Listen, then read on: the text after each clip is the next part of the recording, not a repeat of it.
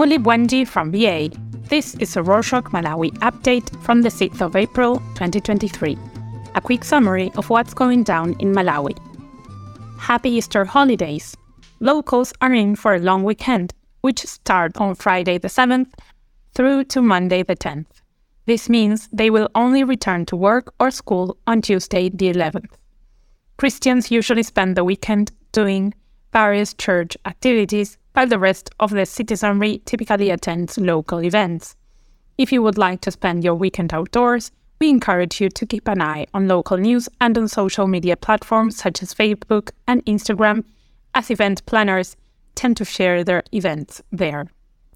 2 years ago, the Roads Fund Administration, or RFA, built 2 toll gates, namely the Chinjeni Toll Plaza in Ncheu district and the Kalinkeye Toll Gate in Dedza district. On Wednesday the 5th, Masauko Ngwaluko, the spokesperson for the RFA, revealed that in the past 2 years, the toll gates have generated 5.1 billion kwacha, about $5 million. This news angered locals because they believe the funds aren't being used appropriately. They also faulted the RFA for not being transparent on how the revenue is being used. When asked, Ngwaluko said the funds are sent to the Roads Authority, which is currently processing procurements of contractors and consultants to maintain local roads. However, sources told local media that the authority is yet to start work.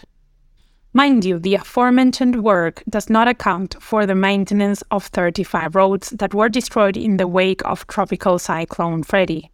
Instead, Sosten Ngwengwe, the Minister of Finance, said the ministry would like to introduce a, quote, Freddy levy, unquote, to speed up the construction process for roads and bridges in districts that were affected by the cyclone.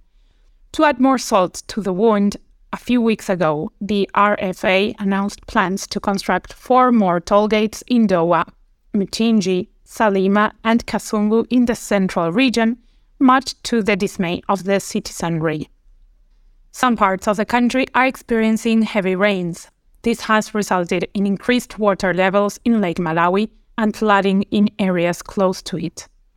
For instance, on Monday the 3rd, some structures in Notakota were heavily flooded. These include Kaliba Beach Resort, which is fairly new. When speaking to local media, Aubrey Chikowe, the manager of the resort, said that only 2 summer huts were affected because they were constructed about 40 meters from the lake. He says the institution's management is planning to demolish the structures to avoid a repetition of similar incidents. Fortunately, there is some positive news happening in the tourism sector. On Thursday the 6th, the country's largest tourism enterprise, Sunbird Tourism plc, announced that they have signed a management agreement with Mtalimanja Holdings to manage Kaltpano Country Resort in Dowa district. They said they will commence their operations on the 1st of May this year.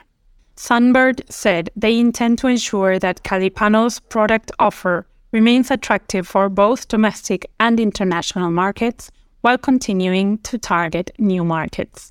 Some people have expressed excitement at the deal and are curious to see how much Kalipano will thrive. Over the past few weeks, a lot of users of National Bank's MO626 app were complaining that the app was either not working properly or at all. If you have been encountering the same issue, chances are your app just needs an update. On Monday the 3rd, the National Bank released a statement on social media notifying their customers that they had updated the MO626 platform and encouraged them to update it or download it from the Google Play Store. They urged any individual still encountering challenges after the update to contact their client service team on 626. Still on banks, FDH Bank came under fire on Sunday the 2nd after news broke out that the bank's Palombe branch refused to allow a customer's next of kin to withdraw money despite having provided all the necessary documents. Social media posts alleged that Alfred Kuyewawa, the bank manager wanted the account holder to withdraw the money herself because that was the bank's policy. Pictures showed the account holder being carried out of a car, and others showed her lying down on the floor in an office because she was too sick to sit in a chair. Many people who saw that think that the bank mistreated its customer. On Monday the 3rd, the bank released a statement addressing the incident. They revealed that it had occurred on Friday the 31st. They said that to safeguard customer funds, their policy and prior experience require the next of kin to provide a letter from the hospital in order to access funds on behalf of a customer when they are ill. They stressed that they did not require the patient to visit the bank and insisted that there must have been a misunderstanding of their guidelines. They said they regretted the incident and are committed to assisting their customers with dignity and respect. Many people on social media are celebrating Bern Nyangwa, a Malawian doctor living and working in the UK. He works as a director of medical services for Médecins Sans Frontières. Recently, the Antimicrobial Resistance, or AMR, Center awarded him a prestigious prize for leading the development of a drug-resistant tuberculosis treatment. The AMR Center is a key part of the UK's response to the global threat of antimicrobial resistance. A citation by the London School of Hygiene and Tropical Medicine reported that Nyangwa was the chief investigator for some clinical trials which contributed to the global policy change for the standard cure for tuberculosis. Many locals are applauding Nyangwa for flying the Malawian flag high. Now on to sports.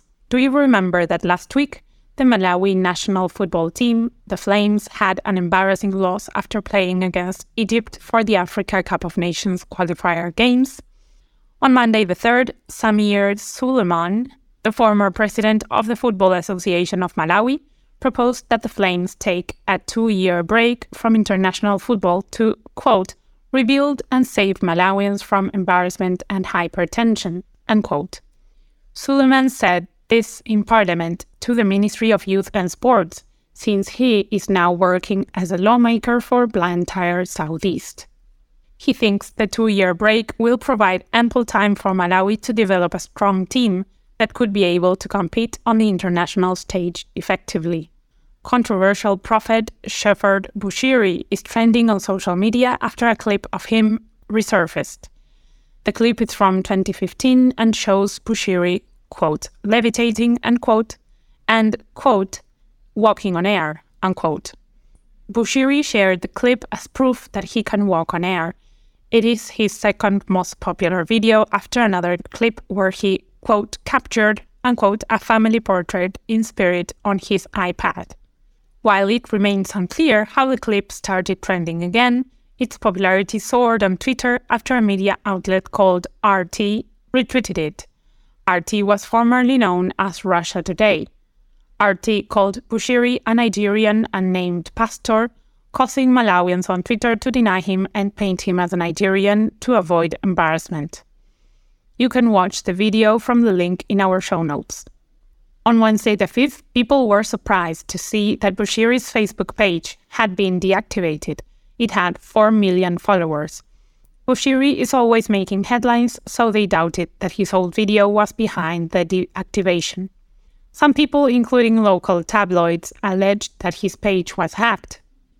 Others thought he temporarily deactivated it to focus on his Easter crusade, slated for the Easter weekend, which starts on Friday the 7th through to Monday the 10th. On the morning of Thursday the 6th, Bushiri confirmed that his Facebook accounts had been hacked.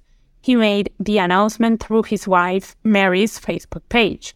Mary said her husband had not opened any new accounts and that people should avoid following any accounts impersonating him. Fortunately, Bushiri's followers can still connect with him on his Instagram account as it is still active. And that's it for this week. What's your favorite place in Malawi? Where have you been? Write us at malawi@rorschach.com and let us know. Mitani Bueno.